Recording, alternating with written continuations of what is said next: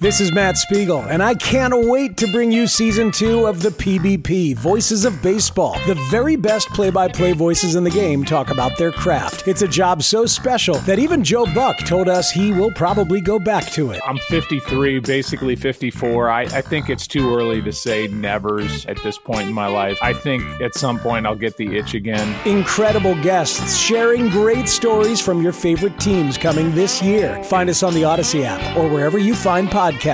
All right, let's flip the score. All right, so it's not hard to do because the Bears almost escaped with a victory. We wouldn't be flipping the score, but it would be a different outcome. And as I said earlier, I think the Bears lost this game more than the Commanders won it. There's no question, right? And as you mentioned, it takes 6 more inches for the score to be flipped, right? And for the result to be flipped. And I think at that point, we're spending more time this week talking about the absolute impressive physical and mental toughness of Justin Fields. The beating he's taken and the willingness for him to get back up and make sure he's in the huddle taking snaps is truly impressive. That's the number one thing that I would be highlighting had the Bears won rather than lost. If they had won, I think it would have been better for everybody. It's much easier to fix problems coming off of victory, and you're able to exhale and celebrate and congratulate. But I still think the problem here, the biggest problem besides, you can't do this, but take Fields out of the equation. You've got to fix your offensive line. You've got to try different combinations. You've got to, desperate times call for desperate measures. I don't know if it's Alex Leatherwood. I don't know if it's Riley Reif. I don't know if it's both of them, but your tackles who you drafted in the 5th round are playing like 5th rounders right now. Your free agent signing, Lucas Patrick, is disappointing, whether that's health related or not. Now Tevin Jenkins has an injury he has to worry about. Where is he going to be? And my goodness sakes, Sam Mustipher, I don't have a trained eye and I didn't play offensive lineman in the NFL, but he's got to be better. Can we all agree on that? And so whatever the score was last Thursday night against the Commanders at Soldier Field, your offensive line is in need of an upheaval, a shakeup, whatever word you want to use. Get out your thesaurus. It's necessary. Pull out the right word and apply it, Matt Eberflus. You were supposed to be bringing some love. We just spent 45 minutes tearing this team down. You were supposed to flip the score and make people feel better, and that's what you came with. I'll give you one other. If we flip the score, we'd be talking about Eddie Jackson again, because Eddie Jackson was the only player that came close to grading an A+ on the T portion of the hits principle. Had a forced fumble that luckily bounced right back into the arm for the Commander's sake of Curtis Samuel. But Eddie Jackson has been the leader of that defense. That defense was spirited. We'd be talking a lot about the 214 yards and 2 for 11 of the Commanders if they had won that game, because that defense played a game that was worthy of winning, and they were done in by another poor offensive performance. Yeah, I will give credit to the defense. I think that Alan Williams, it would be a guy, if we're giving out game balls, we would give out one to Alan Williams, because I think that the defense was more aggressive. And Roquan Smith, I want to praise. He had 12 tackles. He had a sack.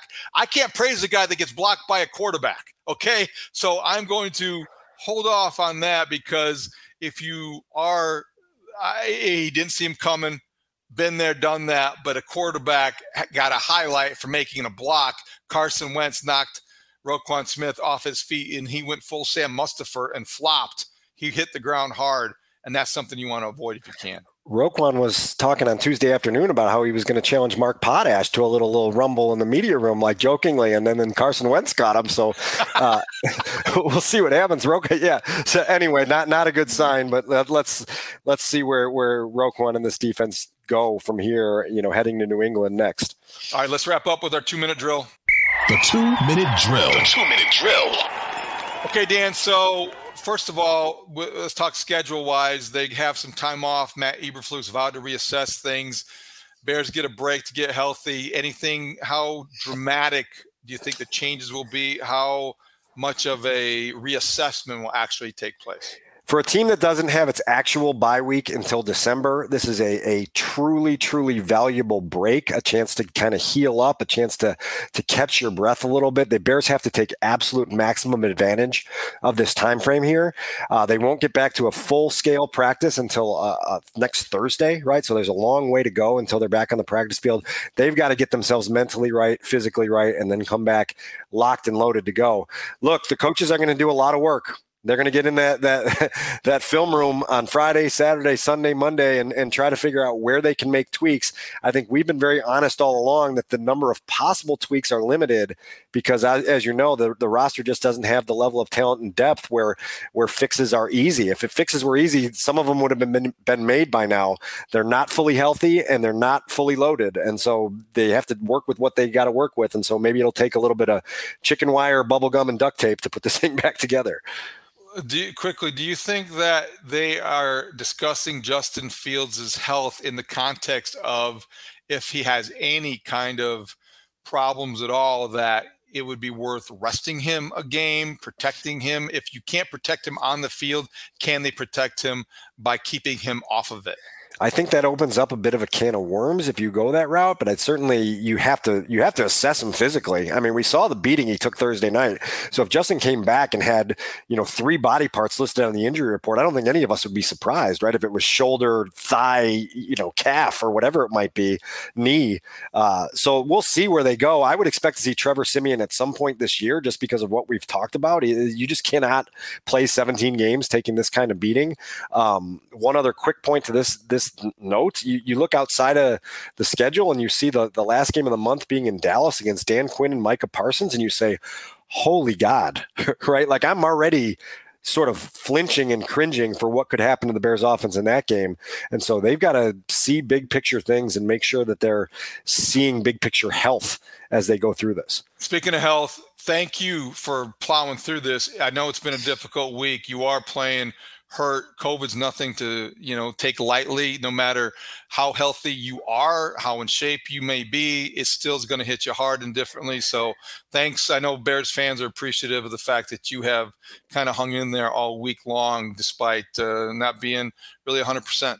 Thanks for saying that. My Twitter mentions are open. The weirdest symptom that I've had has been this, 3 or 4 times a day, this my body feels like it's a radiator. And so if anybody's got some medicine or some juice or some things they'd recommend for handling that, I'll take it. So I'll say that. But thank you. Look, this podcast has been a lot of fun. It's brought a lot of juice to me. And so hopefully it's part of my recovery process here in a weird week. Well, if you had started waxing poetic about the possibility of this quarterback and this team this season, I would have recommended you stop talking and you were taking too much medication. But it's nice to hear at least you sound like yourself. You are a critical analyst. Not, what did you say? The critical analysis. You don't tell.